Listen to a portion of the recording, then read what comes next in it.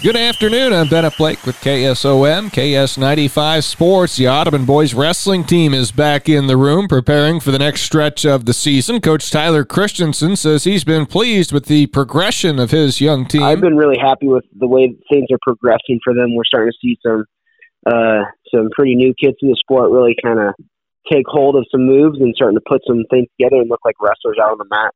So we'll have to see how they continue to progress the rest of the year. Coach Christensen identifies a couple of the leaders so far this year. We got two guys that have pretty decent records. I mean, Lane Elmquist is doing pretty well at 106 for us. He's a freshman. And Alex Hansen, he's 145, just made the switch to 138. He's a tough kid, got second in conference. So they're doing really well. Good things for us there on the mat. Elmquist is 13-3, and Hansen has a record of 12-4. The Wheelers getting back into the swing of things this week after the Christmas break. This week we got back to work, and we're kind of having almost 2 days where we have like an open drill session. Coach Kirchhoff came up with the idea of that, and he's kind of taking hold of that. So it's some good things for the kids to kind of pick and choose some things they really want to work on. Audubon will return to competition on January 7th at the Roland Dyer Invitational in Atlantic. Cam's ability to take care of the basketball this season has been a strength for the Cougar girls, according to Coach Joe Woolham. They're 6-2 at the break with losses to Woodbine and Exira EHK. Coach Woolham commenting on what stands out about the play. How we've handled pressure and how we've handled, not having as many turnovers. We've really cleaned that up. Something I want to see continue. You go back to the Exira Elkhorn game. We're a couple turnovers away from winning that game, and down the stretch, and if we can continue to clean that up and not have empty possessions, then the way some of our girls are shooting the ball, I think that's really going to, evolve into some more points per possession for us, and that's something we really want to try to improve on. Cam still has an outside chance to win the Rolling Valley Conference, but they'll have some work to do. Rematches are on the horizon against Woodbine and Exira EHK the next few weeks. Play both of them right away in January. We start off with the last conference game for the first time through at Glidden when we get back from break, and then we have a non-conference game for Southwest Valley, and then boom, we're right back at Woodbine again. And like I said, both those games are on the road at Woodbine and Exira Elkhorn. So we'll have our hands full, but definitely, after both those games, we definitely felt, we were better than how we played that night. So we just got to find a way to get that out and, really execute better on the big stage with those big games, and hopefully we can come around with a different result than the first time we played.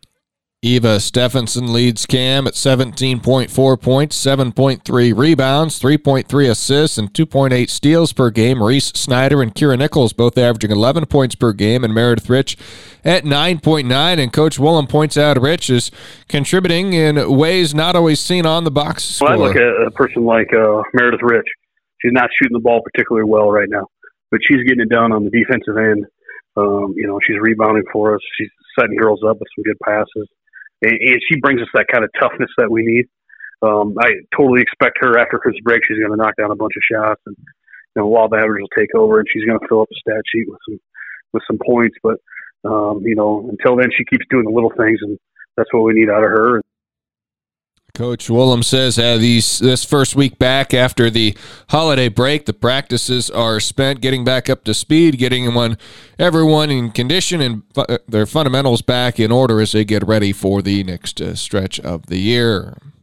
The Nottoway Valley OM boys basketball team is 4-3 at the holiday break and 4-1 in the Pride of Iowa Conference. Coach Jeremy Blake says the Wolverines' defense has stood out. The biggest thing I feel like, and just reflecting off of our last game, is the defensive side of the ball. Against Mountain Air, we didn't score the last 4 minutes of the game, and still, to pull off an 11-point victory against a really, really good Mountain Air team, gives all the credit to our defensive side of us taking care of what we have to do on that side.